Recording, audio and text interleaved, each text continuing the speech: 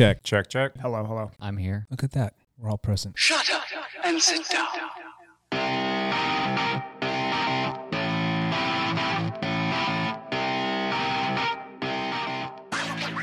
Go outside. See those kids? They're having the time of their lives riding their bikes. They know what's up. I ride my bike. I ride my bike all around. Yes, I do. Your addiction gets worse. You spend less time at work doing work and more time looking at bikes. I ride by all my friends and I wave hello. You are listening to the Dialed Podcast with Matt Lee Grand, Evan Price, Lance Hepler, and Jake Von Turing. Contrary to popular belief, owning a bike doesn't make you a cyclist. You have to ride it as well. Oh, my bike is very good. Become obsessed with your bike. Fixate over specs, head angles, and weird things like tire So I drops. better have my helmet on. It's time to ride your brand new bike. It's so much fun just pedaling up and down. Yeah. One day you see a press release for a brand new bike. It's like yours, but 15% lighter, 35% stiffer, and it's red. Hi, welcome back to the Dialed Podcast. I'm Jake Von Turing, and I'm here with Lance friggin' Hepler. Lance friggin' Hepler. Back in the podcast studio. Right here for your pleasure, live in studio. And you brought the mustache with I you. do have quite a ridiculous mustache. Sully is kind of working his way It's back. kind of coming back. I'm like on the border between respectable and not respectable. Are you and Brandy having fights lately? Is this your passive aggressive way No, of sticking it my to her relationship with Brandy is fantastic as far as I know. until Sully comes back, and then as far as she knows, she hates you. That's exactly right. Awesome. You never know. To his left, Mr. Evan Price. I am drinking Holy cow, that thing is a massive. Razzleberry. Is anybody here a Peace Tea fan back in the day? I used to ride my skateboard to gas stations just to get Peace Teas. Way too many of them. Oh, what's the other? There's a lot of good flavors. Oh, Arizona tea. Arizona's. teas. Peace Yeah. tea is much better than Arizona, It in my is. opinion. For anybody who cares, the Razzleberry flavor, delicious. How many ounces is that? 32? Oh, so many. I have 24, no 32, idea. somewhere there? No, 23, I think I said. 23, yeah. That can is massive. It's huge. How many servings in that can? This barely fits in a lot. Oh, that's a good question. Okay, one size is their serving. So one can is the serving size. That's a ridiculous serving size. Wow. That's like 4 Cokes are in here, basically. Nice. We got a special guest with us today, boys. Mr. Mike Guyvan. How are you, Mike? Feeling much better this week. We got you live here instead of on the line. Yeah, it's good to be here. Can we throw out your AKA, your alias? Or we want to keep that That on needs the to down be his low? intro. No, go. That needs to be his intro, yeah. Yeah. Mr. Beef Mountains. Beefy. Mr. Beef Mountains. Now, you've been going by that name for some time now. For some time. Dylan Wiggins, who we know, kind of coined the term. How did that stick to you? I mean, I don't know. You've gone whole hog on that thing. Or full beef on it. And I absolutely love it. And it's in a way it actually kind of even motivates me to even train harder because you can't be Beef Mountains and be slow. It's just you just You got can't. to live up to the nickname. But it's That's so true. to me it was very surprising on how quickly it stuck. Because everybody was because as soon as it came out, and then I think it was a ride later, I did a KOM, and all the comments are "Oh, Beef Mountains," and I was like, Is that when you changed your Strava name then? "Yeah." Yes, And then okay. it's and then it went on for a week like that. Literally, almost every ride that I did, there was a comment on Beef Mountains. So I was like, I just got to change it. Yeah. At that point. This is not my internet name. This is. So, My target for this week is this dialed guy right here. All these dialed guys are super strong, Beef Mountains, and this guy's got a crazy sprint. So what I want to do is stay on his wheel as best I can, at least so I can watch what he does. We love you, Dylan. How many people do you think actually know your name that you've raced versus Beef? Do you think more people know Beef Mountains than Mike Guyvan? oh, by far. I think by a 50% ratio, 50% more people know you by your Strava The alias. best part is you had a custom kit made with Beef Mountains on it. So awesome. Yeah, it's a skin suit, isn't it? No, It's- it's actually it's a 2-piece. Oh, okay. But it looks like a skin suit. It's like Looks an like a extra skin small though. suit. It's a It's when he's at pure KOM climbing weight. It's when that one comes on. It's a one of a kind, and there is only one Beef Mountains out there, so I love it. Gotta love it. Very cool. Boys, how about some backpedaling? Mike, let's go and go to you, Mr. Beef Mountains. How was your last week? You do any bike racing? No bike racing. It was just nothing but indoors as usual. I probably do more Zwift riding than almost anybody that I know. And that's just with work and family, it works out the best. Do you ever race on Zwift? No, I don't. Just because I don't know. I didn't particularly have hear necessarily good things about it. Yeah. And for me, it's not the best use of my training time. Yeah. So it gets old after a little bit. And for me, it's all about maximizing my training. We'll have to talk about that a little bit later on in this little podcast. So you rode all week on Zwift indoors.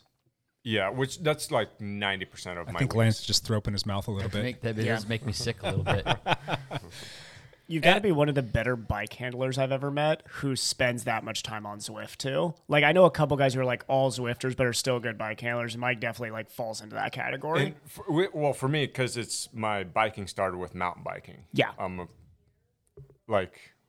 mountain biked for years before. I always thought road biking was for the biggest sissies out there. And that you wouldn't catch me dead. That's very true. You wouldn't catch me dead in Lycra. And then I tried it on. I was like, ooh, this back's very nice. Right.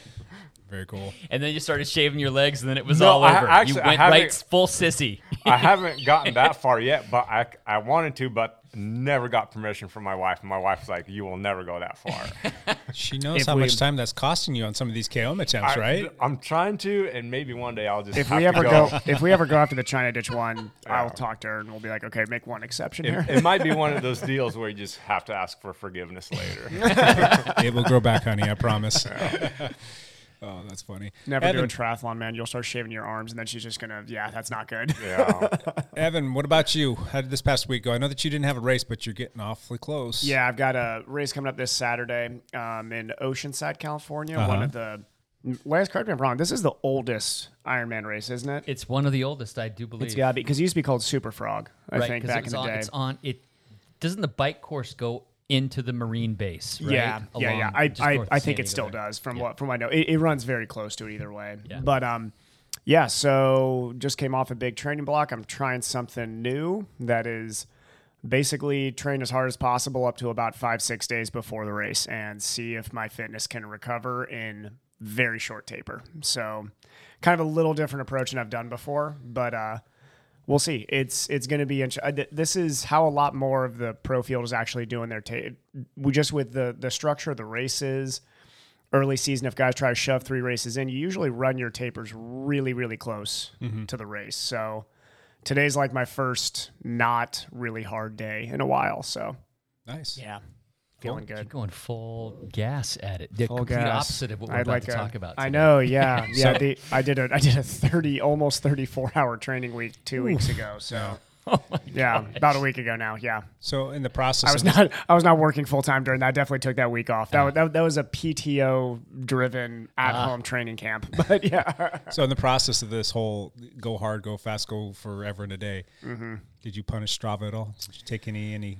No, I really wanted to so badly, but just like Guy Van with the not Zwift racing, I kind of had to decide, like, I was obsessively specific with this training block. Yeah. Like this training block this took me about a month to develop it off of a lot of nerdy research and basically plug this in. And Josh was an absolute champ to say, okay, I'll do every part of this with you. And I was like, cool. I would never ask. There's very few. I mean, anybody who's tried to train like high volume like that in triathlon, if you find anybody who's actually going to do all those training sessions with you, that's a lifelong training partner there. It's not even just that. It's the fact that you guys can hang with each other. And it was eerily, I mean, there were days where one of us would be feeling good, the other one wouldn't, but we hung with each other on basically every single, it was almost every single rep outside of our Saturday tempo run. Yeah. And that was it. Yeah. Cool. I was just wondering if there was any casualties of war in there because of like efforts that you were putting into the bike. So There was definitely, I really wanted, the week before I started that, we did so at the Mike Myers time trial, I really wanted that 2018 Jack Frost KOM, and I was close, but not quite. Close, but no cigar. Yeah. Next time. Yeah. Hey, Hep. Yeah. Welcome back, dude. Thank you. Welcome back to the Pacific Northwest. I was gone for like 5 weeks. Yeah. Lance just got back from training camp. I just glazed Oh, yeah. This last week, actually, I took a couple days off the bike. We were traveling and we were rock hounding for a lot of it. That's kind of the second thing that Brandy and I do other than ride bikes and go to cool places is we were rock hounding in Nevada and Arizona. How many pounds of rocks came back to the Hepler compound? Oh, I'd be embarrassed to tell you. Uh-huh. It's probably a 50-pound bag of rocks that we brought back full of different... where do all these rocks go? They're in my rock section in the garage. I have a whole lapidary. If you guys set up. ever You know what move, lapidary is? I do not. But if you guys ever move from this house, and you have movers, are they going to be like, "Oh yeah, we could throw the rocks away," right? They're like, "No, God, no. That's 2,000 pounds of rocks. We need to take all of them." It's so ridiculous. It's like gemstones and fire agates and like cool crystals and like really cool. It's like a treasure hunt, is what I say. It's just me screwing up. Will somebody inherit the rock pile? No. Serious question. It'll just like get incorporated into the gravel of the backyard. People will just at some point be like, "Why are there so many really nice gravel rocks?" I've seen some of the things that Lance has found, and they're actually really stinking cool. Yeah. Anything that you brought home have any value to it? Yeah. The fire agates we found are worth roughly $80 a carat, and I probably found 1,000 carats of it. Holy cow, are you kidding me? No. You're so getting robbed for this now. My God, somebody's hopping your fence and stealing all those fire agates. If it's polished properly, I mean, I have probably 1,000 carats that would probably polish down to like 500 carats worth. So it is actually worth something. Nice. And it's only found in like a couple places in the world, and one of them happened to be in Arizona where we were. And you can just roll through and take whatever you want? Yes, it's BLM. Who do you land. sell those to? Yeah. Like who? Jewelry makers. Jewelry makers? Yeah. Okay, gotcha. Why are more people out there than harvesting that? I mean, is it just too much work to get them polished down? Yes. It's a lot of work to polish them properly and to cut them properly. And it's also, it takes some time to find the right places. Because the nice places have actual mine claims and then it's private land. Yeah. But the BLM land where you can actually find things that you can just pick up and take, it's harder to find those places. So of your 1,000 carats, could you just offload that to somebody that's willing to do the work? Yeah. And so for a third of that price, I could just offload it. I could just sell it to somebody. I'm just picturing Lance right now, like on a mountain bike, running away from a guy from his private property with one of these, getting shot at, just like in Arizona. So, a couple years ago, did you get chased after? No, I've never been chased. But like a couple years ago, I'm doing the Skull 120 course. It's a gravel race in Eastern Oregon, near Burns, Oregon. Yeah. And I am like head down, barreling down this course, and I start seeing huge chunks of obsidian all over the road. Okay, do you know what obsidian is? It's that super shiny black volcanic rock. That when you very break valuable, it, right? It's not very valuable. It's just very cool. Okay, so it's this volcanic rock, and I am like blasting down this thing, and I'm like, oh my gosh, there's obsidian. Because usually you find little tiny pieces of it, but these were like fist-sized chunks of obsidian. Please tell me you're And I'm like, oh my gosh. Did you stop and get these? I stopped and picked up one piece, but I was like, there was a segment I was chasing, and I had stopped in the middle of the segment to pick up this piece of obsidian. So, of course, like later in the day, I drove back out there with my wife, and I'm like, hey, I found an obsidian spot. It was on an Indian reservation, so it wasn't in any of the rock hounding books. And we now have all this really cool obsidian. Is that considered poaching? It might be. I'm not sure. I never wanted to find out if it was illegal to take it off the Indian reservation because we just took it. Dentist, family man, investor, poacher. Haunted. Rock poacher. Lance, you'd be the only guy that weighs himself down with rocks in the middle of a race. Yeah. Lance. It's the same thing happened in Moab once. Spending $6,000 on a light mountain bike mid-race I to throw put rocks 20 pounds of rocks in it. I was doing a loop in Moab, and I came across a chunk where there were these huge pieces of agate, like clear-looking agate, and I literally loaded up my Camelback with huge. If there's chunks value of in those, agate. I would do the same thing. I'm taking this. It was embarrassing. Yeah, so I have done that. International man of mystery, rock collector, Lance Hepler. It's just such a silly habit. You know where it started from with me? I don't know. Sorry, we're going on a rock. No, I'm actually very interested right now, so we're going down this. I've traveled all over the world. I've been, a lot of places in the world, and I never wanted to buy souvenirs. So what I would always do when I would go to places, I would just find a rock and I would write like Bitteré, France, 2013 on it. So do you have one from the Wall of China too? I do have one from China. Yeah, cool. One from the Great Wall of China in like 2 different places. So I have these rocks with names written on them and dates from all over the world. Well, after doing that for a while, I started looking for cooler rocks than just the piece of gravel that I was like taking from somewhere. And it kind of snowballed from there. And Brandy took me to this one place and it just like blew up from there. So, yeah. This has been Rock Talk. We really Lance Hepler. Let's take away lead out news and just go with Rock Talk for now. Just be like, what rocks do we have to talk about today? Somehow we just start blowing up on random like boards. Have you ever seen, Lance, there's a couple guys, and I watch these videos just when I'm like kind of want some not necessarily quiet time, but I'm just kind of zoning out, something put in the background. Yeah. They also find these rocks, typically agates, and they polish them like diamonds on the wheels. Yes. It is some of those beautiful things you'll ever see. And I've actually looked up the machines on Amazon because my boy is actually what you're describing, a rack hound, that's his dream. That just wasn't it. It was just walk around and find rocks. He'll come in the house just with pockets full of rocks. I'm like, dude. So I don't need those. I should have taken him to the van at training camp because we had a ton of rocks I could have given him. He would absolutely Mike, love this is how we become professional cyclists, is you and I just have to learn how to polish these things. Lance collects them for us, brings us back, and just one day on our rest day each week, we polish the crap out of them and sell them for 2/3 what he sold them to us. That's right. And there we go. We can retire from our jobs. That's a whole nother thing. The polishing, that's what lapidary is. It's like cutting and polishing different rocks or gemstones. So that's what I just feel like lapidary means. those businesses, and this is probably because I've seen too many movies and shows on this, is like I'd be scared to go into a business like that because I feel like they just kill people in those businesses. If you have like good product, they kill you. And then he has like this whole book on like the different cuts and different angles and different. It's insane. It's like, dude, I kind of want to do that. It's really cool. It's kind of fun. You're out there digging and you find something really cool. But there were a lot of rock collectors actually around Appalachia. So like I know in West Virginia and Ohio, just because of like obviously the way the Appalachian Mountains are structured, they're very steep, so you can get some like older rocks further down. There's things you can find in every single state. You should go to Ohio and bring back a cool rock for me. Go to the Cuyahoga River Valley. It's very beautiful there. I'm sure you could find a cool rock. Hey, have you seen Joe Dirt? Yeah. was he from Ohio? That or meteoroid or asteroid that he found. Oh yeah, I do. Oh my gosh.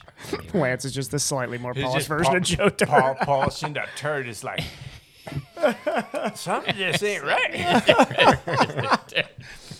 All right, that was funny. That was good rock talk. Too much rock talk. I did ride my bike this week, however. I didn't just search for rocks. I got back late Friday night and ended up going out for a road ride with Jake and Ed on Saturday afternoon, which was fantastic. We just kind of got in our bikes and dinked around. Where do you want to go? I don't know. Where do you want to go? I don't care. This way. Yeah. That was fun. And then we had a gravel ride on Sunday with 5 or 6 teammates that out in the Larch Mountain area where we were talking about. That was a fantastic day as well. Jones Creek to Grouse Vista, big old loop out there. It was 35 miles and it was beautiful. Yes, we had a great time out there. So I did get to ride with my teammates after being gone for a month from all my teammates. I've been wanting to ask you a question. Is that Babyhead gravel still out there? Yeah. A little bit. It's not that bad, though. It's not as bad. Ed did flat. He hit something and burped a wheel that wouldn't seal, hitting a Babyhead. For listeners who don't know, a Babyhead is a rock that is about the size of a baby. More rock hounding here. It's a rock that's about the size of a baby head that's just like the dome of the rock is sticking up out of the and if you polish it and sell it to a jeweler, you can make $5. You get $5. So, yeah, there is still some baby heads on a lot of the roads out there, but it really wasn't bad. I wouldn't consider it to be problematic at all. So I think it was normal gravel riding. It wasn't all clean and plush and buttery smooth. It was some gravel. And it was some gravel. Fun. Cool. All right. Well, I think you kind of covered everything that I did. But you want to know a little fun fact You here? went rock hounding too? Yeah. I had some gravel yesterday. No, but team training camp aside, this was the first week, and I can't even remember. I'd have to go back and look. It's probably been well over a year since I didn't ride on Zwift. Oh, really? Not once? Not one time. So I did do my row stuff. I'm doing the rowing on the C2, the Concept 2, which has been fantastic in terms of trying to help my shoulder out. But I did not ride on Zwift one time this past week, which was glorious. Congratulations. Nice. So the polar opposite. You of weren't Mike the over only here. one. Lance could say that at this table. I've never had a week like that. Yeah, I'm not sure if I've ever had a no Zwift week either, actually. It's been a minute, but I used to kind of always just ride outside, and then all of a sudden I got soft and old, and I don't know. I can only do it so many days in a row. It's terrible. I'm But just even when soft it's- and young, man. I just need to stay. Even during like summer months when it's nice and the days are long, I still find myself on the trainer at least once a week just because that's what the schedule will permit. Like if I've only got a certain amount of time and I want to optimize it and I don't want to have to get a bike ready and get myself ready and go out and ride and come home and get changed, I can just go jump on the trainer. It takes me 30 seconds to get ready, go ride, get it done, go jump in the shower, and I'm off and running. So for efficiency's sake, that's it's a good setup. But it's really nice just to ride outside. It is nice. So this past week, though, we kind of like opened the door back up to all of the group rides that we've been doing, and it's been fantastic. We did our gravel ride on Tuesday, which was a lot of fun. There's stories there, but we don't need to get into that. Then we're doing a shop ride out of the lab here on Wednesdays at 12:30 for anybody that's interested, that's in the Vancouver area and wants to come out and join us. You can get all of the invite info from Strava for the invites that come out for that, and that's been a lot of fun. We had a decent little group for that, and then we did the flogging ride. The flogging ride is back. Flogging 1 happened last Thursday. You talked about it being kind of a chiller ride for the first one. Yeah, that didn't happen. Yeah.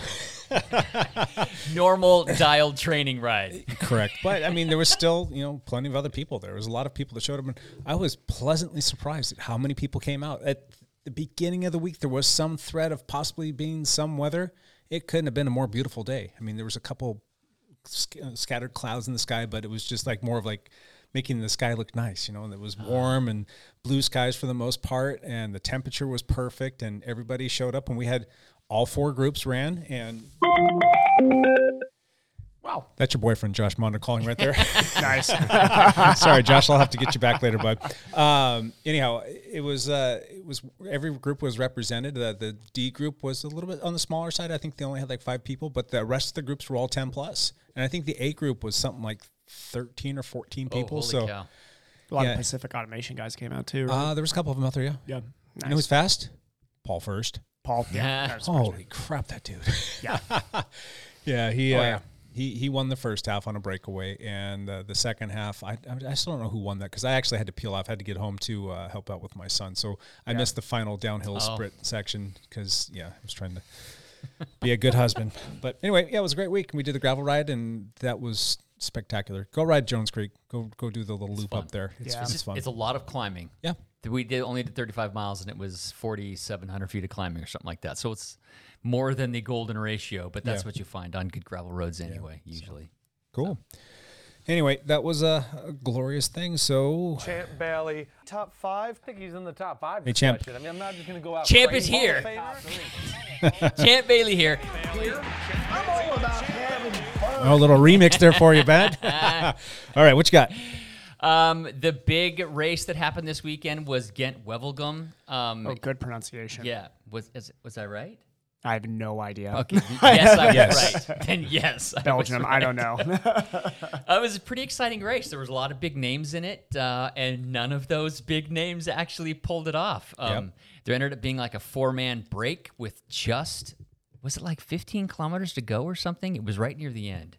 I'm not sure how far they were out, but I know that the peloton the chase group was in sight. Yeah, and it was an impressive break. The finish was spectacular. Watching these guys play cat and mouse with each other, like literally coasting. Like, you come around, no, you come around, no, you go first. I'm not going to go. And Ghent has that ridiculously long straightaway type finish where from the camera you can like see everybody, the peloton coming. You're like, oh man, these guys are playing a lot of cat and mouse right now to know how late this is coming. So pretty fun. It ended up being won by Biniam Girmay. He is an Eritrean, which is a little East African that has country. a crazy amount of good aerobic athletes coming out of. For how small this country is, I mean, they have some of the best distance runners ever that have come from there. Well, it is like, it's like near I think it's at Ethiopia, altitude. Yeah, so it's at altitude. Yeah, so, they just have. I'll tell you what, man. I was just talking with somebody about this. If these East African countries start sponsoring some cycling teams, Europe is going to need to get ready because we're talking historic levels of aerobic fitness in just their training programs and everything. I mean, and this guy's just a start guy. He's a sprinter. Like, I wouldn't say he's a full sprinter. He's a really good. He was like a Milan San Remo favorite too. He was like in the top 10. Like when you were hearing the list of talking about Milan San Remo, guys who knew the younger names coming in, they're saying like, watch out for this guy. He's got some pop, and he showed he has a lot of pop because that sprint was. I mean, he blew Laporte's doors off. So like, that was 4 guys. He ended up with 300 meters to go. He was at the back of the 4 guys, and with 250 meters to go, which is a long ways, he just went for it. Yeah. He just that was bolted. a long sprint. It was a long sprint. 250 meters is a long sprint, and he held him off. And this was a guy who climbed in the chase group at Milan San Remo too. So he is not just some just sit-on sprinter, at this point. Like, this guy has some range, and he is going to be dangerous. He's young. What is he, like? He's 21. 21, yeah. This guy is, add another name to the sub-25 group that everybody needs to start watching out for. Will his team be at any of the Grand Tours? That's a good question. That's a great question. And Intermarché Wanty-Gobert. I think they might be at the Giro. I think. Okay. I could be wrong on that, but I think that team's been in the Giro before, so they might be. How long does he have left on his contract before he snags up somebody, before he's riding for Quick Step? I have no idea. But so I was just talking with Kit about this, actually. Sagan's done. You think so? Done. These young guys are eons ahead of his pop right now. He's not even close. He just pulled out of the Tour of Flanders, which I believe is this weekend. Yeah, I mean, it wouldn't matter. Like, does anybody in their right mind right now think that he could beat Wout or MVP in anything heads up? No. He would have to. Something would have to go wrong for a lot of guys for him to win a race now. I'd still say I don't want to completely write him off yet, and I love Peter Sagan. I think he's fantastic. I'm really big on making bold claims, and he's going to win the next race. He's for sure going to win whatever race he goes into next. But I think he's done. He's not winning another race that isn't some early season random sprint stage. Yeah, I've just got to wait and see. It's still early. He still could just be trying to get the cobwebs dusted off, and he still could be trying to get everything finely tuned. You never know what he's going to have up his sleeve, but in a multi-stage race, he might have some stages in there that he could potentially win. But this next generation, I think, is too quick. I think he's part of the. I mean, he was the starlet of his generation, but it's coming to an end ship here. Is, riding off into the sunset right now. He's not feeling good. That's why he pulled out of this weekend's Tour of Flanders, saying that he's struggling to find race-ready form. He was at Ghent-Wevelgem, but he did not finish after he was pulled from the race ahead of the final climbing loop. Interesting. So, might have been straggling back. He's just in some bad form right now, I think. Yeah. Living the good life, maybe a little too much. I don't know. He's always been the kind that was always pretty diligent about his training. So I'm hoping that he can. He had a great career. He's coming down to the end of it. Whoa. Yeah. Champ out. Evan, do you have any triathlon stuff that you need to put in here? Let me think. Sam Long is ridiculously fit right now. He's won his last 2 races, and that's really it. Oceanside's start list is absolutely stacked. There's Alistair Brownlee is going to be there. I think even some of the cycling fans might know who Alistair Brownlee is. He was gold medalist in Rio and London. Yeah. Ben You guys can be Knute's riding the gonna same be bike there. now, Evan. Lionel say, yeah, we're like technically on the same start. We're not in the same race. He's I'll be in the second race. He can go ahead and go in the first race. But yeah, that's it's like 50 some guys are on the start line. So Holy it's a cow. huge start list. Yeah. A lot of big names. So it's going to be fun. You gonna go up and say hi? No, I'll probably try and like do something funny, like run into him accidentally or something like that. Give him a little slap on the butt. From what I've heard, I've never met the guy who could be super, super nice. I've heard he's not the friendliest Sure. pre-race. That's not his thing. He's not like a goofy Sam Long, or even though Lionel seems intense, like Lionel's actually a nice guy before races. Yeah. Matt Hansen's like the nicest dude you'll ever meet. Matt Russell says hi and borrows pumps, but like apparently that's not Alistair Brownlee's thing. Yeah. So that's fine. I mean, when you're the best, I heard kind of Jan Frodeno's that same way too. He's kind of in his own world. Sure. He'll say hi to people. He said hi to Cassie, which was awesome. But like some of those best guys, I think once they get in their zone, just leave them be. Yep. Yeah. Cool. All right. Well, let's get into the topic for the day. Mm-hmm. Guys, you ever been time crunched for training? No. Ever? No. Always. That is the reason why we brought this guy in over here. Mr. Mike Guyven is a busy family man. He's working and schooling and doing all kinds of things all the time, yet he always seems to manage to find just enough time to whoop all of our butts. About to have a third kid. Yep. So the topic for this week is just time crunch training and getting fast on the least amount of time.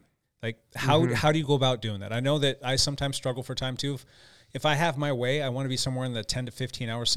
For Evan, that doesn't sound like a lot, but for me, that's a lot. But if I get into modes sometimes with work and family and all the other things where it's maybe going to be 6 to 8 hours, which for me, I know that doesn't work really great, but maybe there's some tactics here that you guys can help folks listen to this, because I do talk to a lot of people and they usually will say, I can afford maybe 4 to 6 hours a week. Is that enough? What's the optimum number, and what are some tricks that we can use as cyclists or athletes in general to get ourselves trained up?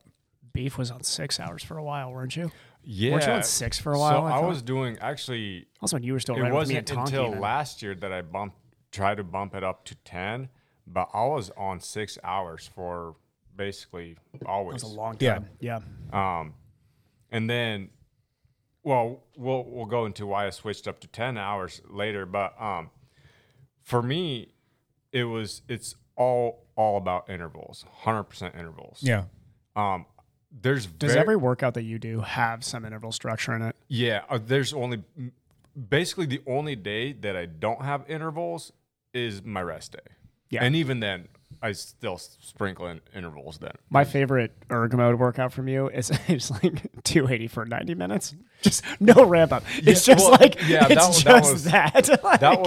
was a rare one where I did I did one workout where I held 250 for 4 hours, and then another one 280 for 2 hours, and that was.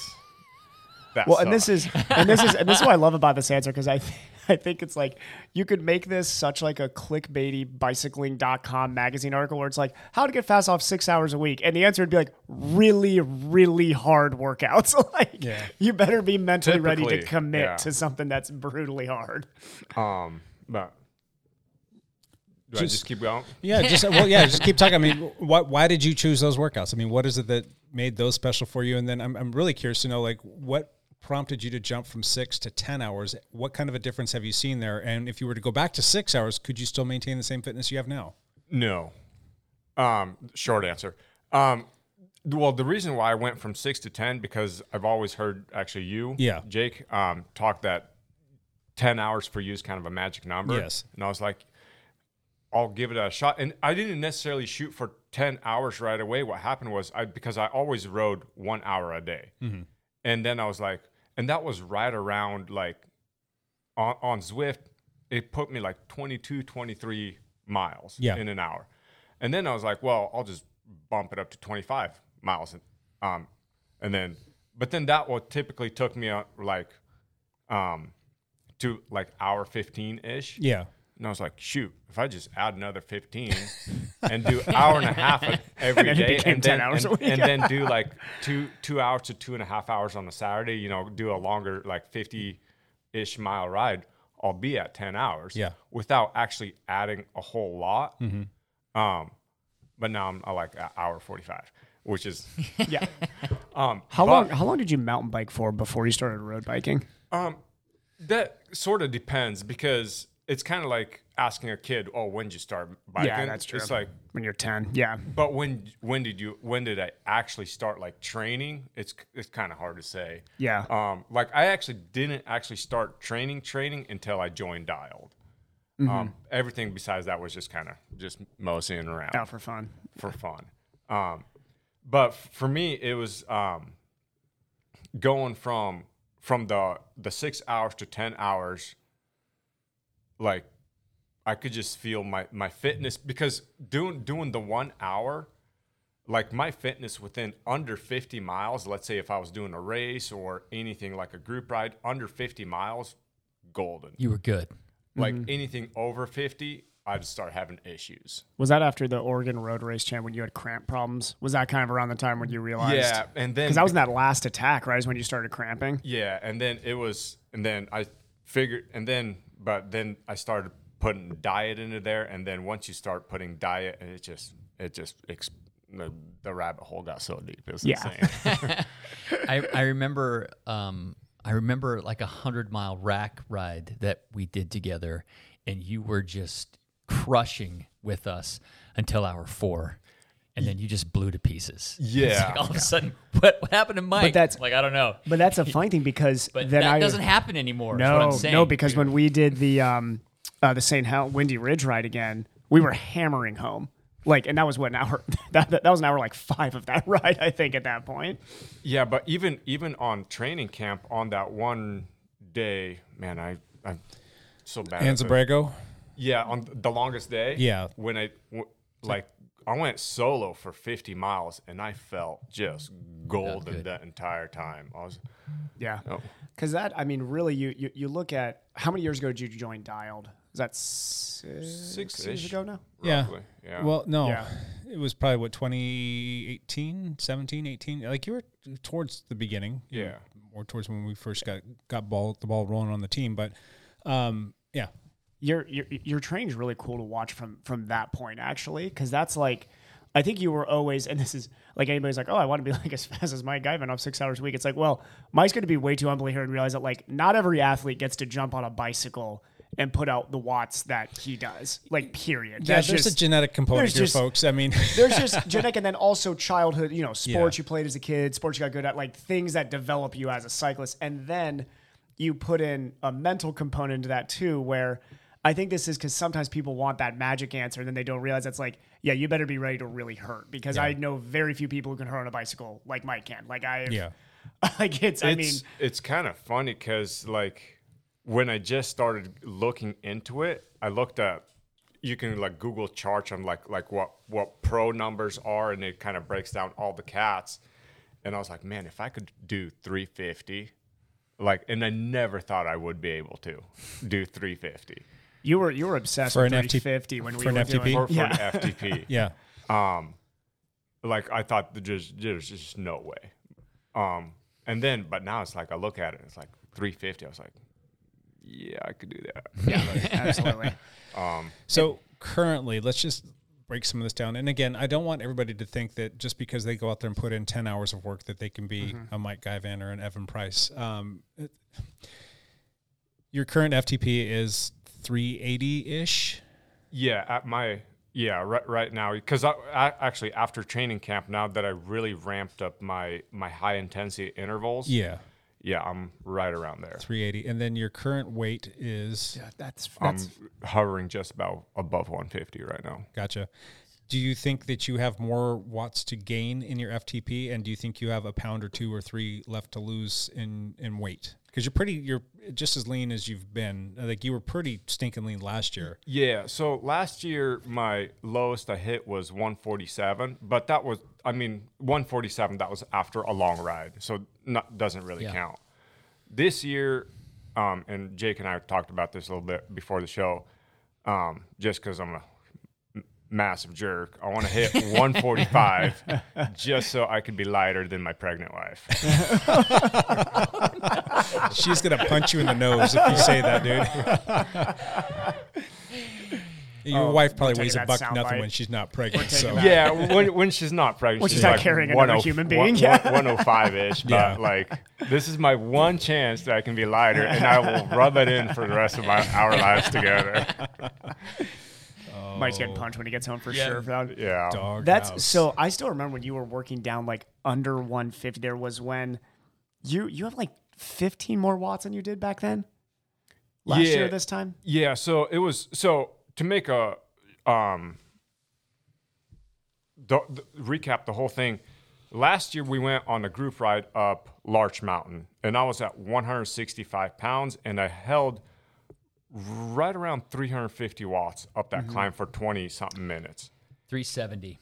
No, that was... that the second time? That was the second time. That was when he was light. Yeah. And then, but Nate held like 400-something watts. 402. And I still, at 350 watts, I ended up still, I think I was ahead of him by like maybe 30 seconds or so, or somewhere right around there.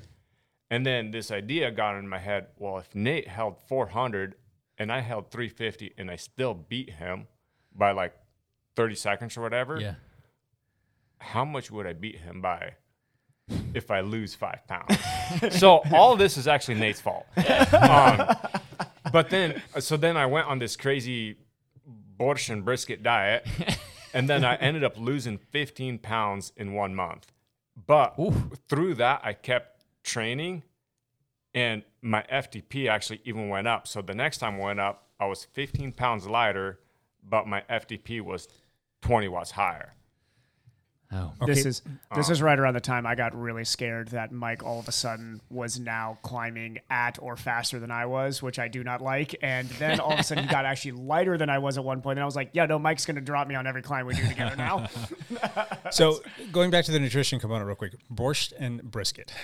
How did you land on that? I know that the borscht is a very Russian-centric dish. That's the most Siberian diet I have ever heard. Did you like kill woolly mammoths too and just eat them raw?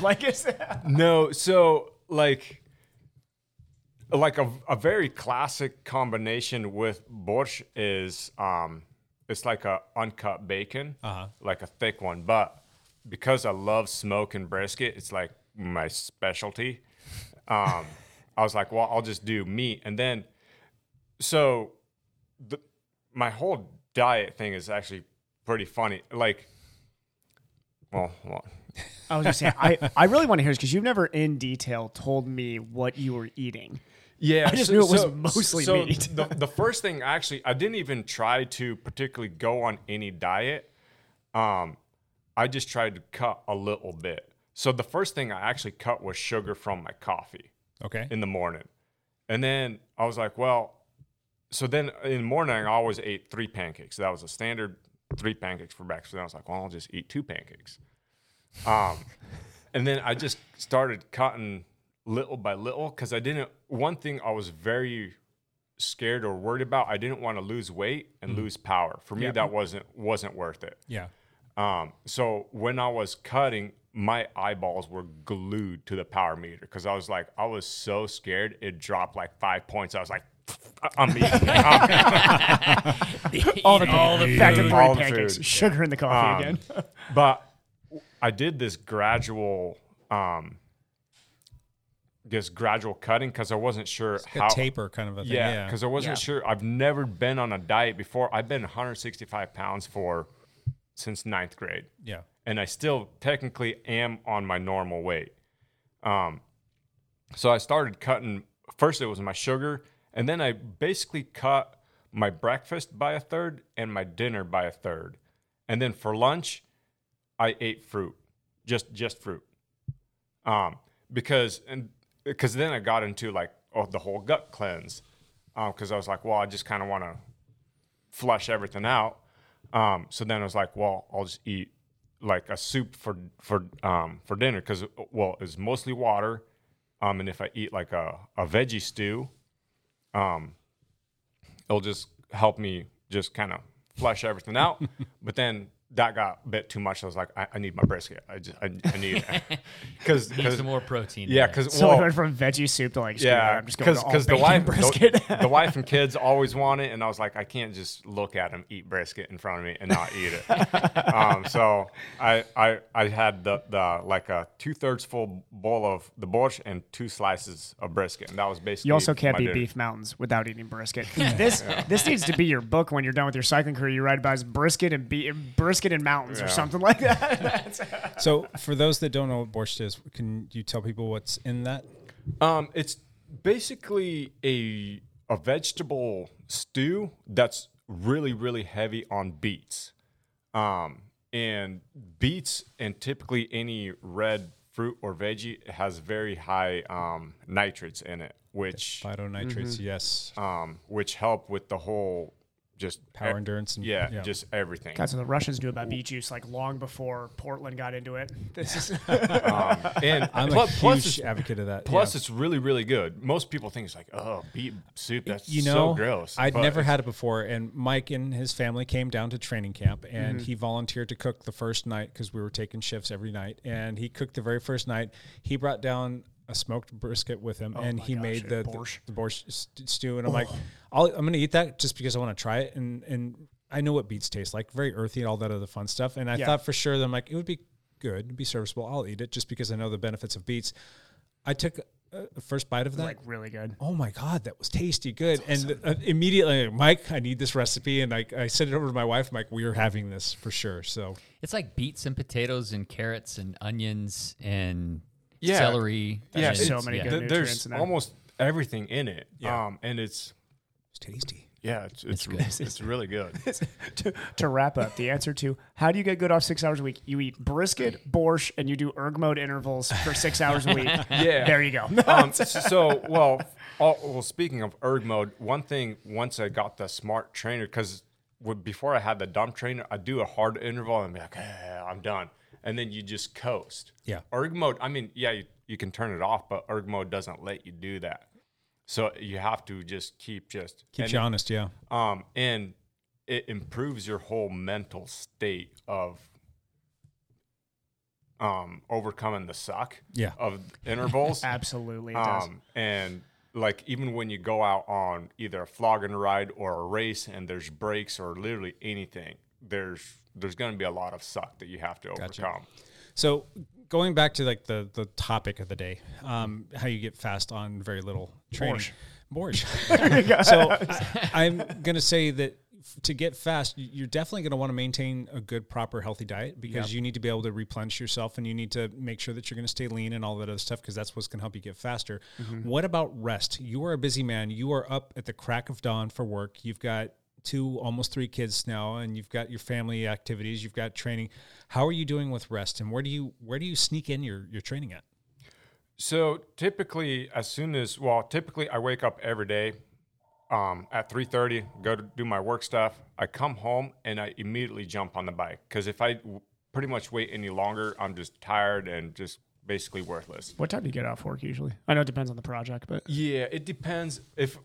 Mike's an electrician for anybody who doesn't know this. Yeah, typically like I get off work maybe 2:30, 3 o'clock. Gotcha. Depending. That's a long day. And then so rest wise, it doesn't really exist. I'm tired all the time. How many hours a night is your body adapted to working off of though? Because clearly, like your rest cycles worked for you. Like if you took your typical person, try to shove them through your schedule, it wouldn't work. But that's so it's kind of so. I will say this: when I got onto my diet, one of the biggest things that I've noticed is on how quickly I recover from hard workouts. Because before I dieted, I can eat candy like nobody's business, and just like it's kind of disgusting. But when I cut out the sugar and most of the carbs, I will wake up. If I go to sleep at like 9 o'clock, I'll wake up at 2:30 and like I'm good to go, and I'm fully recovered. Because, and this is my personal theory, and typically I generally don't eat after 6 o'clock. And the reason is because what I noticed, if I stop eating 3 hours before I go to bed, I feel like my body doesn't try all night to digest the food, but it focuses on actually building and recovering my muscles. Yeah. And I feel like I wake up a lot more rested when I eat a little bit less and cleaner instead of just stuffing myself with junk. It's like, oh, I'll just burn it off tomorrow. Oh, are you listening to this, Evan? You have a Your super 9:30 I know. p.m. I was about to say this is hilarious because Mike has like the most like really if you look at this is how like the Eastern European cyclists, which this is only because I read like a bunch of these biographies and this stuff. This is how the Eastern European cyclists trained in like the 50s and 60s because they would eat super meat heavy like diets, but then they had a very specific time they'd stop eating. And they all woke up super early compared to like what more like Western European like guys. Like they would wake up at very early hours, which means in theory they might have been getting less rest.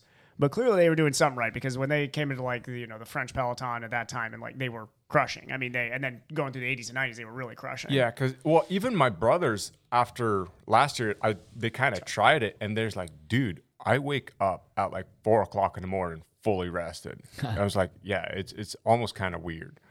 Like I told him, it's like I feel like just the body just recovers because it doesn't have to digest all night long. I can't cite it, but there is science out there that will support exactly what you're saying. Like eating close to bedtime, there's a lot of stuff that happens at a physiological level with your body that will interrupt sleep, and it will cut down on like your body's ability to recover and repair, as well as just having deep, restful sleep. So, and there's something to be said about getting that deep, restful sleep. I'll very respectfully disagree, but that's only because there actually is a debate in the nutritionist like environment about this. There is. Yeah, there is. We'll have to pull data. Maybe this could be another It's topic. actually the theory that I subscribe to, which is one person's opinion, is there is a group out there that believes whatever habit you build, your body is going to adapt to digestive wise with recovery. Oh, right. Well. So that's and I only bring that because I do know guys like me and a few others that.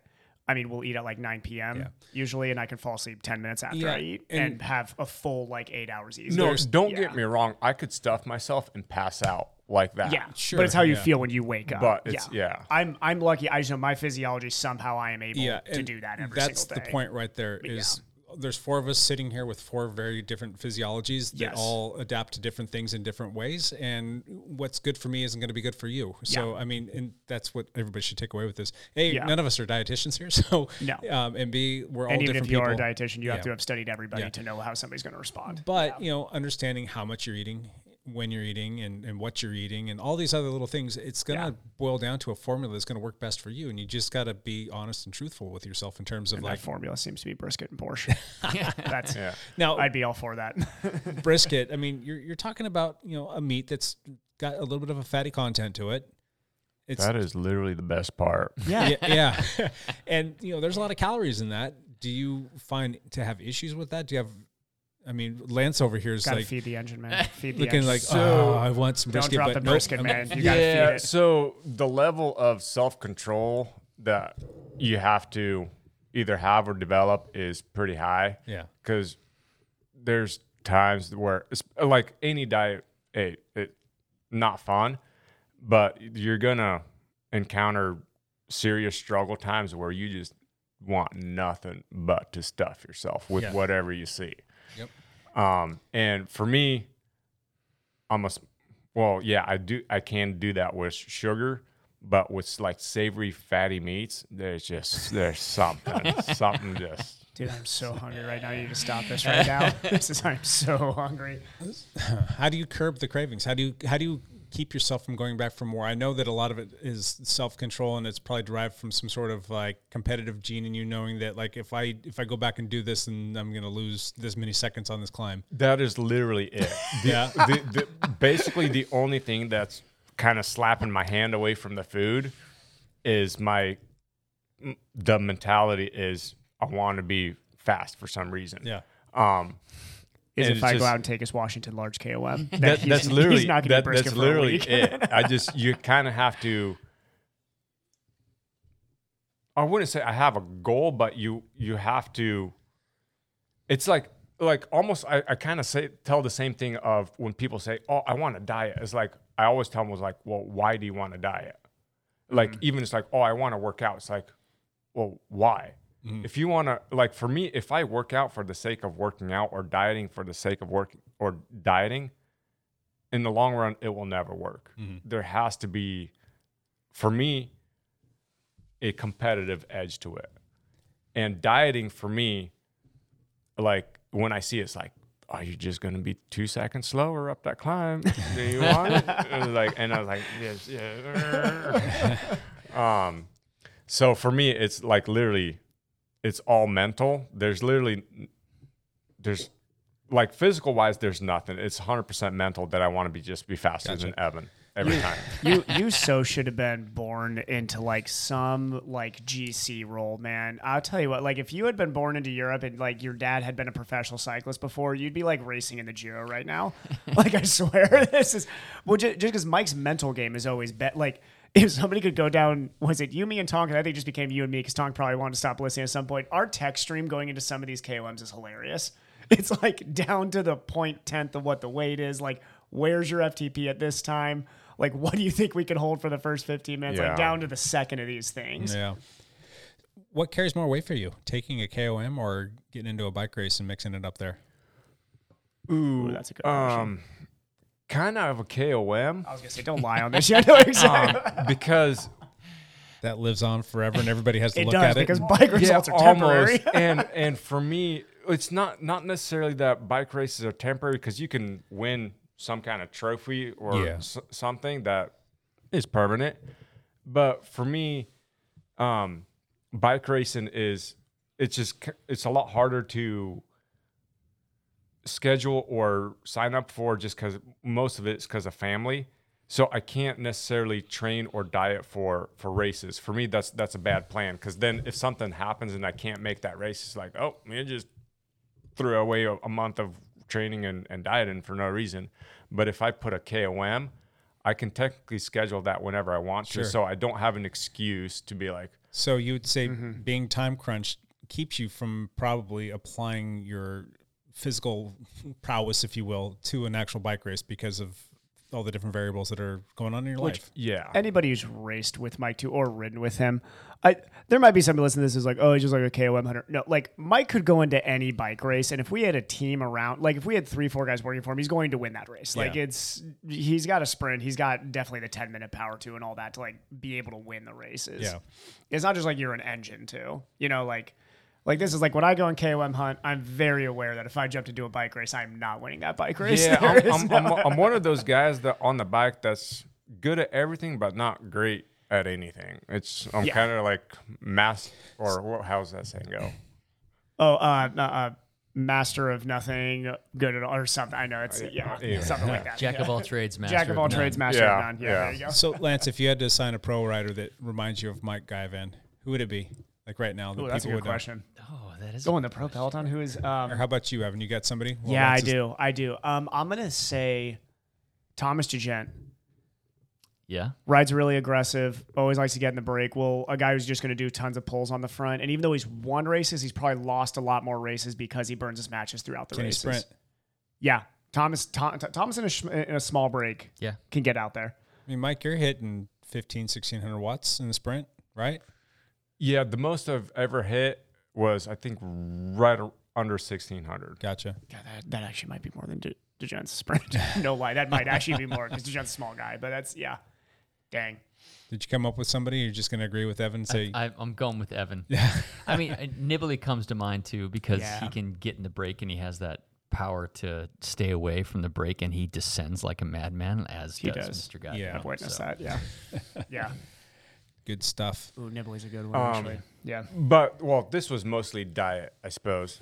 But with training wise, the reason why I started doing mostly, well, not the reason why, but I started watching the Dylan Johnson videos, and he's huge on intervals. Yep. And for a long time, I was a big, you just have to just max out. And then, but he was like, no, take breaks. So just start doing higher intensity and more breaks. And then once I started doing that, my FTP just kind of went.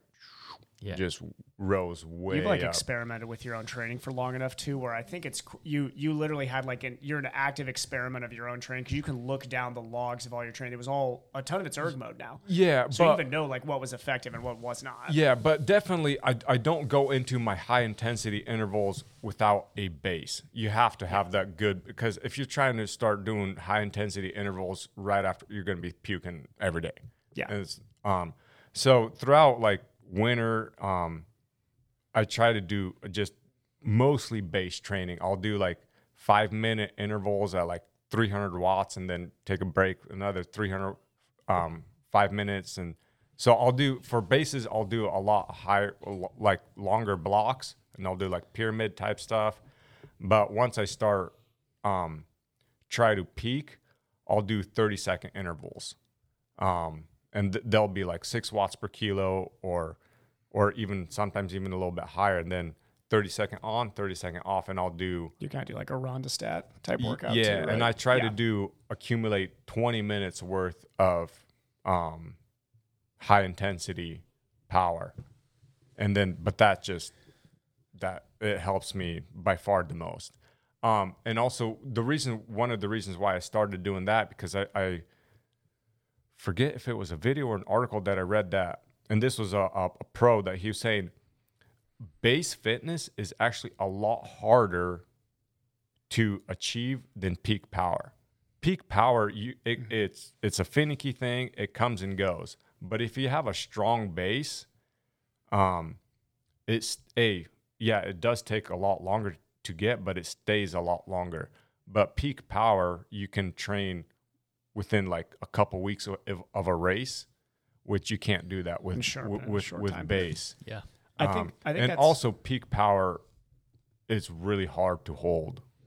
It's if you try to hold it all year, good luck. It's just not possible, in my opinion. I mean, you're gonna come off it. It's gonna ebb and flow. I mean, you can have it really peaked out 2, 3, 4 times a year for like periods of time, but then it's gonna fall off, and you're just gonna have those like, it's just not there right now, guys. Yeah. You know, we've seen that plenty of times. I think the cool part about Mike's training too is I think a lot of people would look at this and be like, oh man, 6 hours a week. That probably means a lot of like 30-second hard intervals, like a ton of VO2 work and stuff like that. It's like, no, like actually a lot of Mike's work was sweet spot is a ton of it. Now Mike's sweet spot's different than anybody listening to this for the most part. It's like, yeah, but you know, 300 might be some people's 30-second interval, but a ton of your base training you even got. Because when you erg mode and train the way that you do, where like mentally you don't really need much of a warm up or a cool down or anything, you're like highly effective in that short amount. If you can get in 6 hours of training and dosing in your sweet spot, what some people might mentally need like 8 to 10 hours too. Yeah, but even right now, my 30-second intervals, I'll only do that once or twice a week. Yeah, no more than that, because then you'll just mentally burn out, and then the rest is mostly high base. Mm-hmm. And that's... What percentage do you like to work off your FTP? Like if you were doing like an 8x8 minute or something like that. Ooh, so I don't really necessarily go off my FTP. I just go off the Zwift zones. Yeah. And the zone 1, 2. And you just slowly raise them as your base fitness is getting better. Yeah. And better. Currently, right now, I have my I think my FTP setting on Zwift is 350, 340, somewhere around there. Yeah. But that's indoor trainer setting though. So yeah, but even that, like the workouts that I don't necessarily go off of the FTP setting that I have in there, because I know the FTP setting kind of comes and goes, and I don't really want to mess with the Zwift settings all the time. Mm-hmm. So for me, it's mostly knowing what my body is, because there are days that, like, even my high intensity intervals, like some days will be higher than others. So, and Zwift has that arrow button to where you can bump it up or bump it down. Yeah. Some days I'll just bump it up a little bit. Some days it's like, it's a struggle and I'll just bump it down.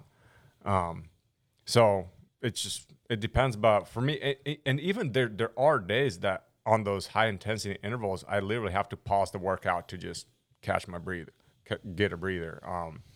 Because every day is not the same. There's some days at work that are just harder than others, and yeah. So, Evan, I got a question for you. Yeah. Let's say you're done with triathlon. You hang up the triathlon career. You're calling it a day. I'm still not Mike Ivan. So no more swimming, no more running for you, and you're just going to focus on the bike, how many hours a week do you need to keep yourself fit and sharp, knowing that you can do all of the fun things that you want to do on a bike? And I know that's a very subjective thing, because well, we need X amount of hours. Well, if you're going to be like an endurance, cyclist, and you're going to be doing like a lot of centuries and that kind of stuff, or you're doing like 100-mile gravel races, like the kind of training that you need to do that's going to be very different from like, say, a 50 or 60-mile race.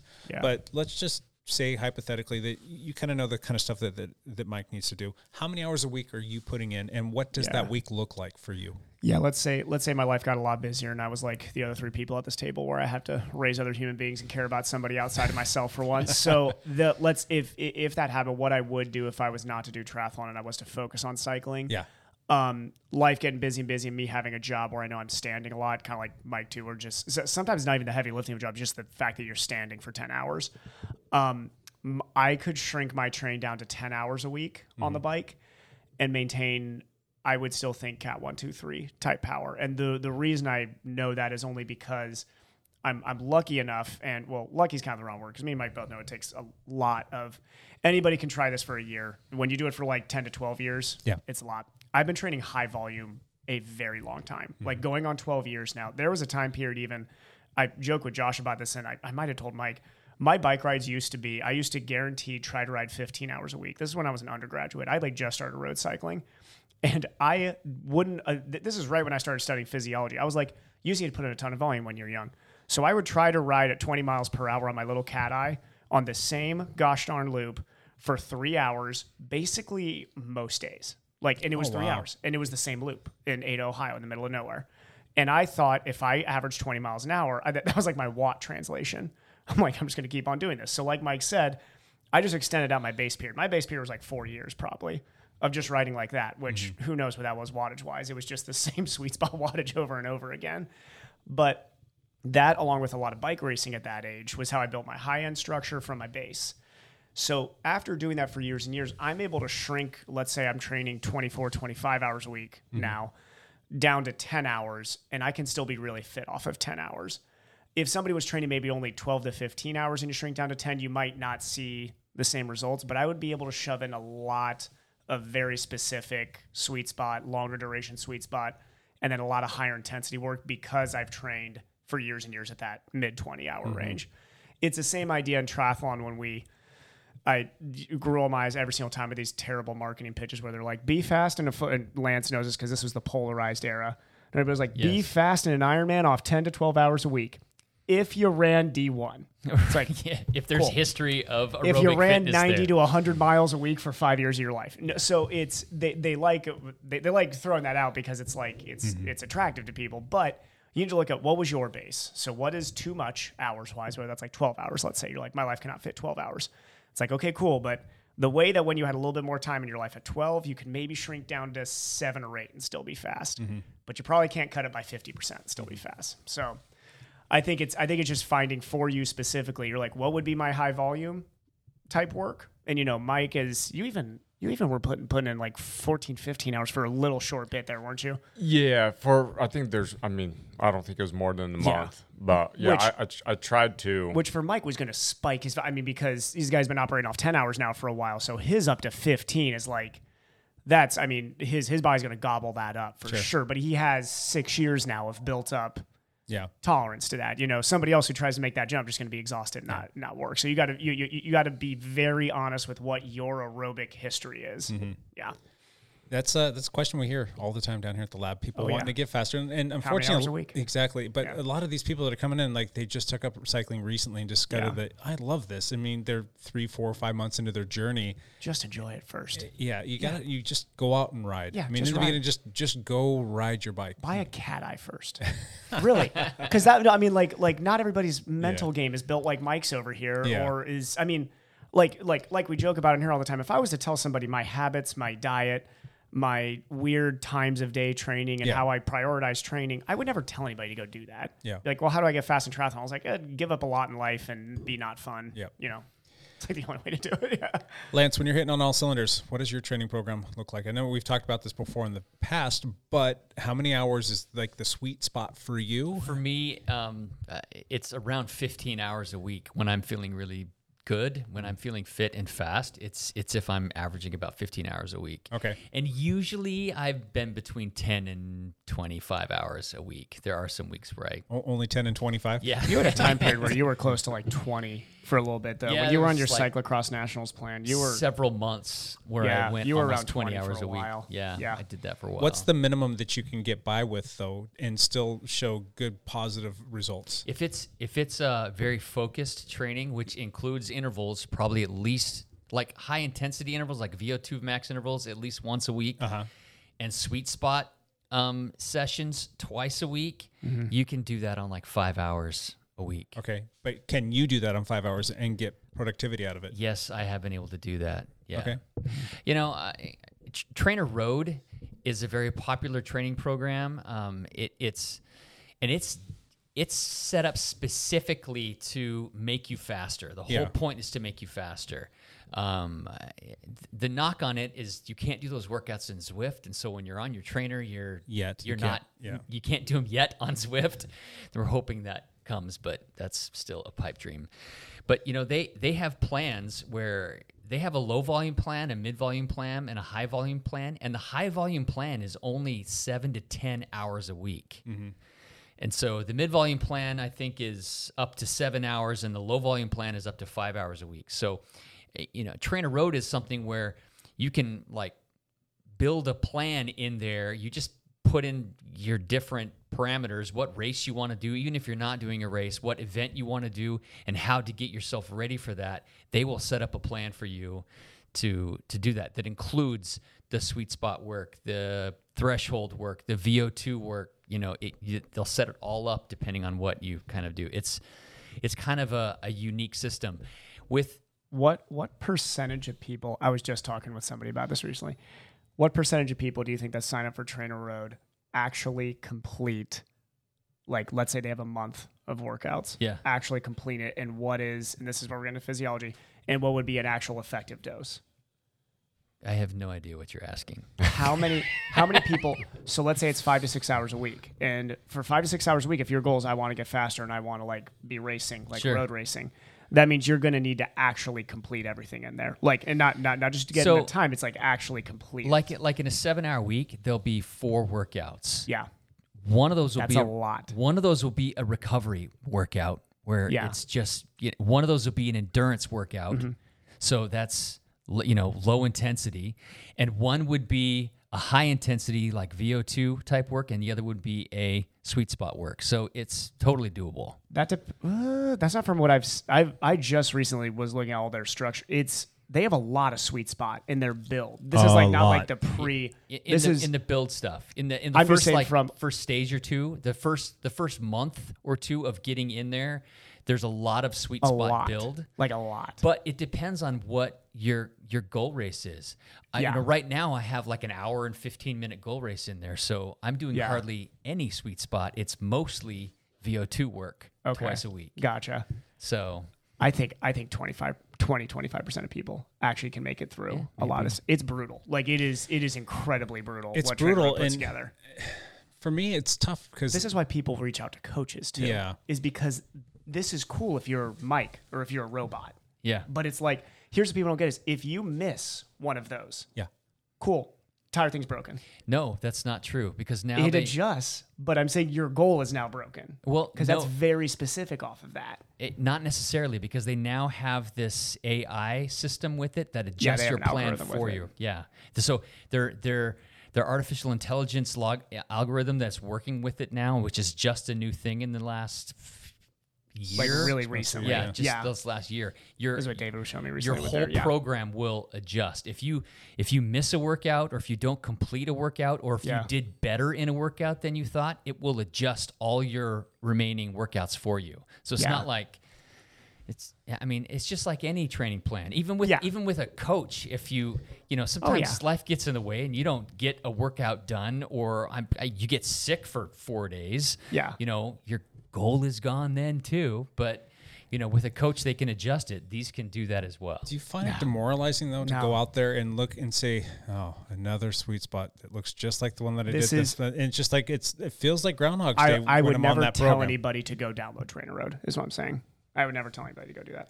I would say either go out and have fun and ride and don't worry about what you're training and just go out there and enjoy yourself on a bicycle, or go get a coach. One of the two. You also tell people to eat at 9:30 at night. It's worked for me. It's worked for me. So for me, I have to be young and it is. But I have a lot of results and experience that back this up because training is not an algorithm. Is what I'm going to say. And this is, yes, they have this new program that they think they're adjusting this stuff, but you signed up for Trainer Road with a certain goal saying you can only give 5 to 7 hours.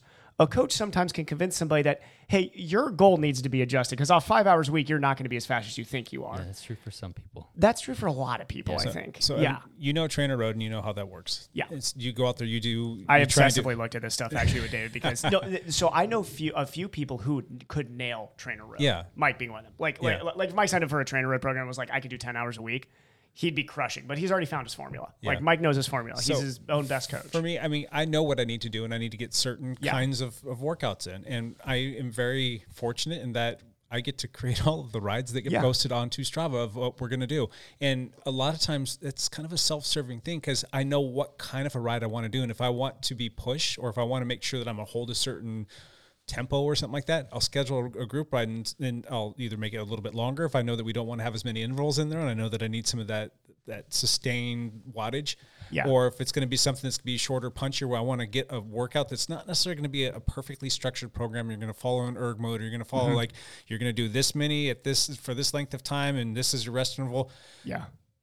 That's where we have the vlogging ride, you know. So we're gonna go do that. And now, if I want even a gravel ride, VO2, like probably some VO2 work. Yeah, long sustained climbs. That's why we went out and did something like that yesterday. Granted, I wasn't the one that created that route, but it fit perfectly into my schedule of what I need to be working on right now. Yeah. Or if I need to go hold, X amount of watts for 3 hours, I'll go the Battleground Loop, or the Metric Rack Sentry or something like that. Like I know what that's going to give me. So and I know if I need to do something that's very specific that nobody else wants to do, I will go out and do it by myself. And that all works for me. So and you've built yourself as an aerobic athlete for a long time now. So you've just like Mike, when we were just talking about Mike, a lot of trial and error. Yeah. A lot of like, I know that this is kind of what works for me. Yeah. Now, if you were to go download a Trainer Road because you're like, I want to be really fast this year, what you realized with all of that is that it became down to mental motivation as to what got you through all those intervals. Yeah. Now all of a sudden you're locked in on a trainer and you're staring at, what does David always say? Is it the blue line? I forget. Is it the blue line, the thing that probably follows those boxes or blue boxes? Or David say he loves to check off on the blue boxes or whatever. But like that takes away all of what made your training special before, which was there was always a motivation, a carrot. There's no joy there for me following that. I can't do it. I would just not tell most people, yes, there are the people who eat at 9:30 and can get a good night's sleep. We know that that's not most people. I completely understand. Like, it's not most people. Most people cannot eat what I have on the table right here and do what I do right now, which is looking at a Snickers wrapper. Which is dumb, but carbs, eat carbs. But most people cannot do Trainer Road. Correct. Most people. Yeah. This is very hard training. I think what my point is that for the I'm just disagreeing with you. For the majority, I know for the majority of people who don't have Guy Vance, fire or drive, or don't have the experience that Jake has and what he's done, or doesn't have the physiology experience that you have, that are trying to get faster and don't know where to start, hire a coach. Or don't have the time or money to hire a coach, or afraid to be. It is pretty cheap, relatively. How cheap per month? It's like $18 a month. That's not terrible. No, but you got to buy the smart trainer and a coach. Yeah, no, you don't. Coaches you can do these workouts outside. By the way, you can do all their workouts outside. Oh, if you're riding outside, just ride outside for God's sake. Well, all I'm saying is that it can give you direction on for people that don't want to pay $300 or $400 for a coach a month, Ooh, I wouldn't want to pay $300 or $400. Don't know where to start, or how do I find a program? This is an option for them to be able to do structured training that could help them get faster.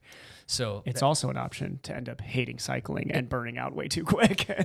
Well, people aren't going to do this unless they have a goal. Not always. I do know quite a few people who I would consider to be very beginner that tried Trainer Road and were like, wow, I just could not stick with the plan. Yep. Or they would miss multiple and whatever their algorithm they're using now. I'm sure just like one thing that kind of, I don't know, like I heard this at a very early point in my cycling career, was throughout all this training, like when I started, it's like, man, I want to be faster because it's going to be easier. it does like completely wrong. Didn't easier. Lamont say something about Yeah, that? a lot of people like if there's It doesn't get easier. You just go get faster. You yeah, just get there's faster. like if you're gonna start like doing high intensity intervals and thinking it's sometime gonna be like, oh man, that climb is gonna be easy. It's like Larch Mountain, that Washington Larch. It sucks no matter how fast I go up that thing. Like I hate that climb. It does suck. But when you're looking down there and you're watching the segment live on, I know you turn it off, but we'll pretend that you keep that on, and it shows that you're 10 seconds ahead.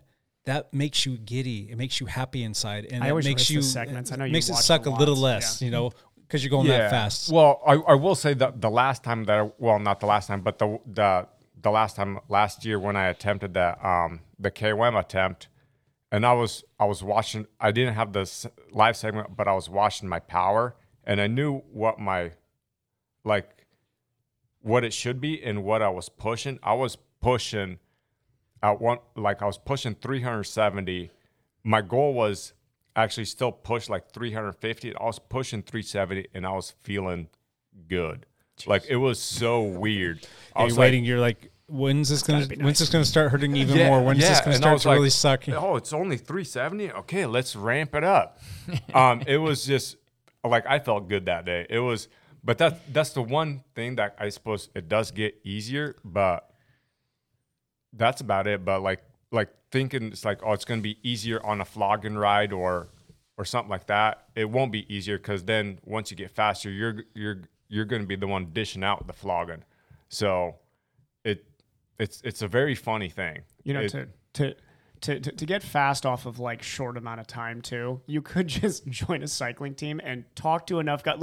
Like if you have the Mike on the team, or like the Jake on the team that's been on the team, or Lance who's been training since like 1962, I think. This is like you can ask those guys, and you can kind of structure together, be like, okay, if I really want to get fast, like not just like I want to better. There's a difference between I want to get fast and I want to better myself. I actually do think there's a difference there because, Mike, would you say your goal is to better yourself?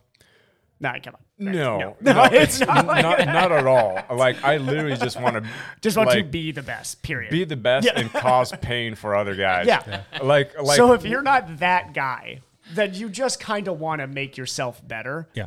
Join a cycling team and just like be around guys who have done it for a while and realize like, oh, you know, Lance usually goes on like, well, Lance, back when he was a dentist, goes on does a longer weekend ride, and then during the week he does one pretty spicy ride, and he tells me he rides pretty easy on other days. And I rode with him once, and I was able to keep up with him. So there's my 3 riding days right there. Yeah.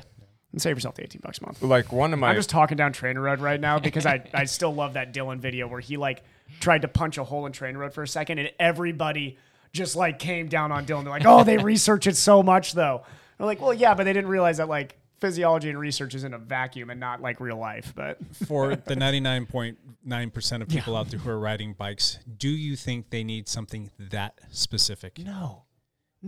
Yeah, I mean that's where I break it down. It's like you can do all these fancy programs. Do you want to get fast or do you want to just get better? That needs to be the question. Yeah. A long interval day, a short interval day. Yep. You want to have a day off. You want to have an active recovery day in there. You want to have like a nice little I don't know, like a zone 2 ride. Fog half Friday. Well, and then having a group ride built in there, and then a day where you just go for a long ride. You do those basic things right there, and trust me, you will get faster. You could even do your VO2 day on a mountain bike if you wanted. Try and hit that 8 to 10 hour mark. That's a golden number. If you've only got 5 to 6, just make sure that you're getting the quality work in there. Make sure that you're doing the harder stuff, and you're getting those longer intervals and the shorter intervals, and you're going to get good results. And just know it's going to take a little bit longer. It's going to take you longer to build up that base fitness. It's a little bit longer to get sharpened, and know that you're not going to be able to be super fast or super sharp all year round, and just do what you can. If last fun question. If you take somebody with decent base fitness, let's say they were like an athlete from another sport before, they ran when they were younger, they swam when they were younger, maybe now they're hopping on a bike and they know how to ride a bike and they come from mountain biking, let's say. Yeah. Let's say you have Mike Ivan 7 years ago, just without the mentality. So you go, if they said, no, I want to be like fast, I want to be like P12 fast one day, I know this is what I want to do. How many years does it take that person? And they're just new to the sport? New to the sport, but they have a very good athletic base. I'm going to say at least 3. Maybe, I'll just say 3. Very close, yeah. I was going to say 4, but yeah. Mike? On the skinny side, yeah. Yeah, well, I was going to say 2 to 3, but it depends on the person. It's kind of it's hard to say. how quick they want to burn out. There are some special people out there that could probably do it faster, but I think for just a good athlete coming out of there, give me 3 years with that person. Yeah. As long as they can stay consistent and they can stick to the plan. Yeah. Yep. That's kind of my two take. So let's answer the question. I don't know if we did a very good job of answering. How many hours a week do people need to get fast? That for me, that's a very, very because it's everybody's got to get a firm answer. Because I was gonna say it depends, but for me, that's the same question on when people ask me. It's like, oh, what is a good bike? Yeah, and it's like for me, it's like that's nearly impossible to answer because my definition of a good bike and your definition of a good bike is wildly different. Like there was even a couple weekends ago, this kid asked me, I'm at my in-laws and he asked me, he's like, oh, what's a good bike and how much should I spend on it? I was like, a BMX bike. First off, you're asking the wrong guy. Because and I asked him, it's like, how much is a lot of money on a bike for you? Yeah. And he was like, $1,000. I was like, my cheapest bike is $3,500. Yeah. Yeah. Like our standard. And the same thing is like, and that's the same thing when people is like, well, what is fast for you? Mm-hmm. It's for me fast. And for, let's say for somebody, for like my wife, fast is completely wildly different. Sure. Mm-hmm. So it's for me, I'd ask them like, well, what is fast for you? Mm-hmm. And for example, if for them fast is, let's say if they want to do, let's say for like our flogging ride, they want to be fast in the D group or C group. That's fine. It's a different thing if it's like you want to be fast in the A group. Yeah. It just depends. For me, bare minimum, an hour a day. So I'd say about 6 hours a week. Yeah. Bare minimum, huh? Bear's good at I would say, I would say if you want to be in the A and B group and you want to actually be taking pulls and like covering attacks, let's say that puts you as like a Cat 3 guy, maybe Cat 2 guy, 8 to 10. I think it's bare minimum. Too, yeah. If you want to get into a road race as a 4-5, 6. Yeah, 6. So somebody that's going to go out and race 30 to 50 miles in a Cat 4-5. Yeah, okay. 6. Gotcha. Mm-hmm. I was going to say 6. 6 hours? Yeah. Gotcha.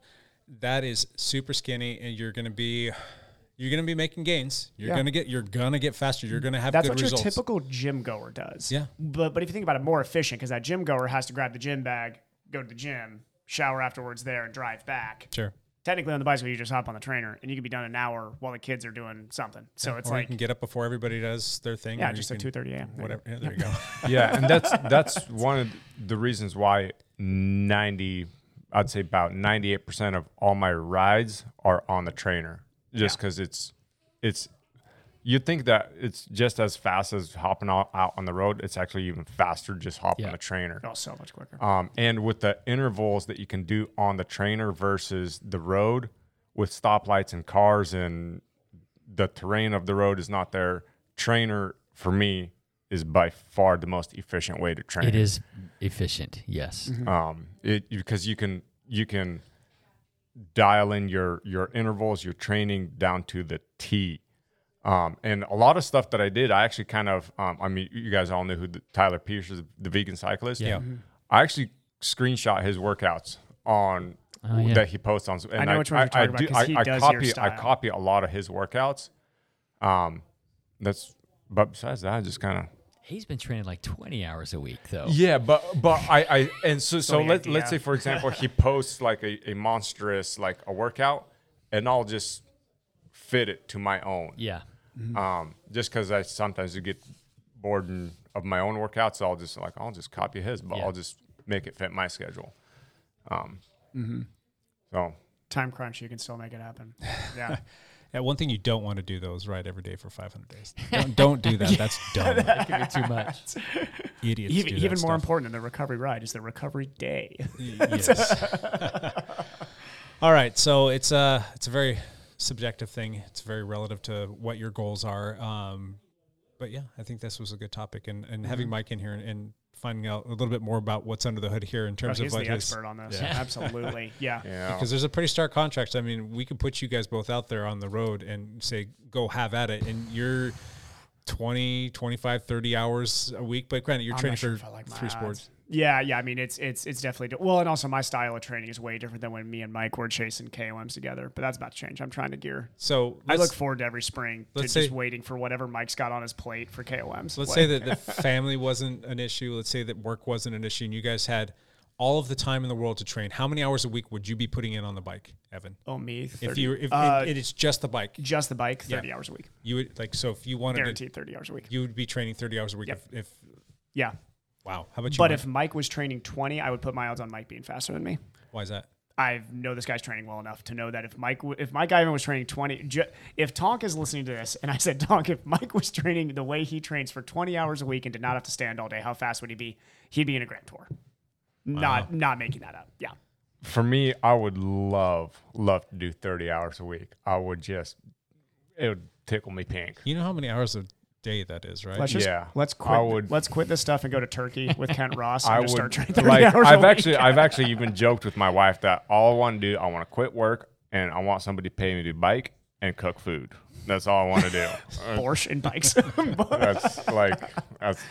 But how many hours would you be training a week? I mean, you do it right now. I mean, I can train as much as I want to right now. Where's the happy spot for but you? Lance actually enjoys 15 hours a week is plenty for me. When I'm doing 25, 30 hours what a week, if you were it's too 30? much. What if you were 30 again? I'm not 30. What if you were, though? I'm almost 52. Because 30, you had 6 hours a week to train. 7, right? No. 8, maybe.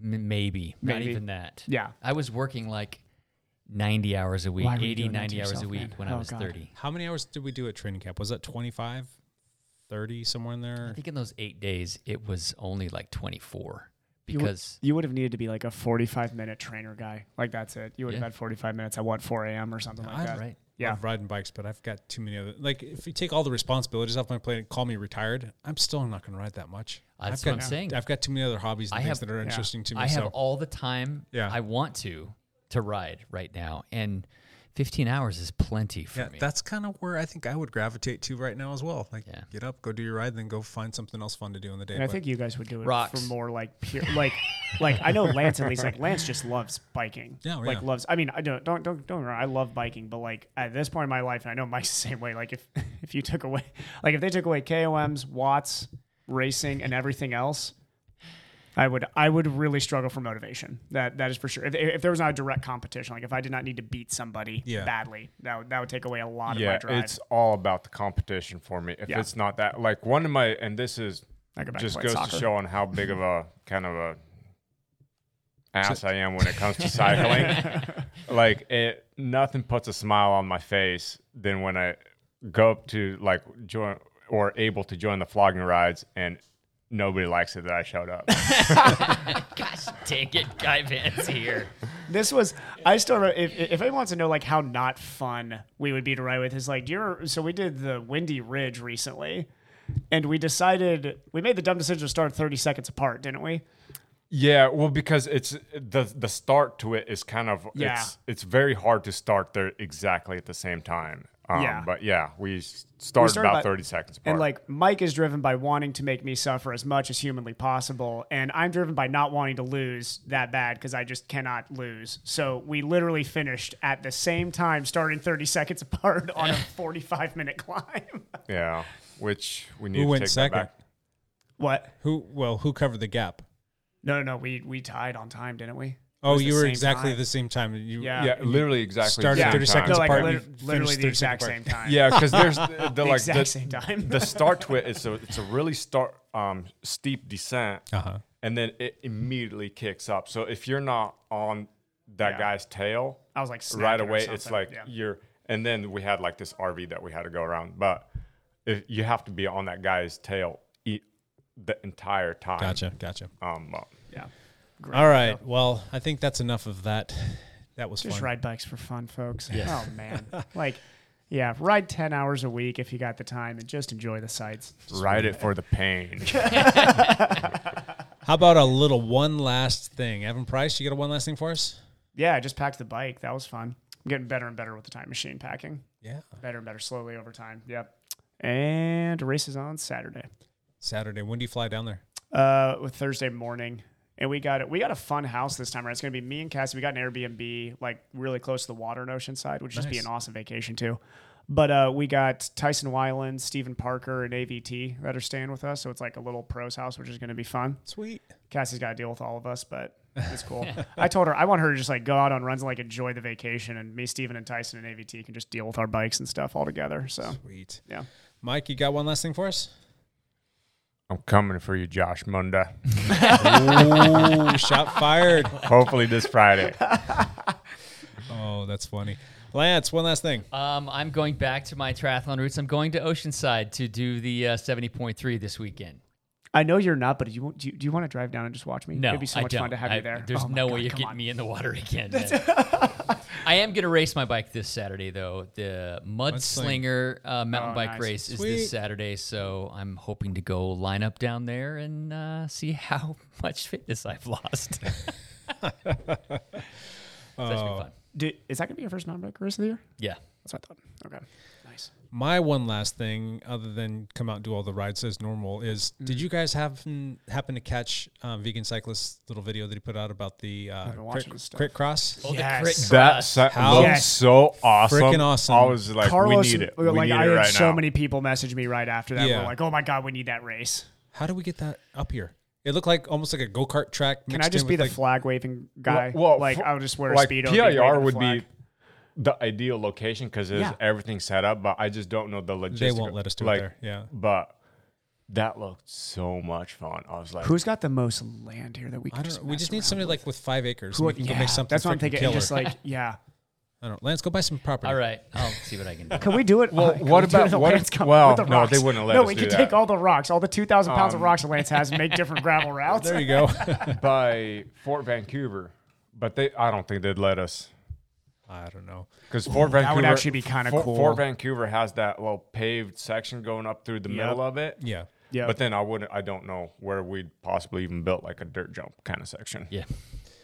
There's a gravel. You can go on grass. You could do the grass would be tough because then everybody would be on cross bikes basically. Yeah, but I don't know. I just watching that video that I watched the whole 30 minutes of it, and it was just like listening to him recap. Are there any local in Portland? Do they have any motocross tracks outside of PIR and around Portland? I have no idea. Maybe Washougal. Washougal's got a big one, but I don't know.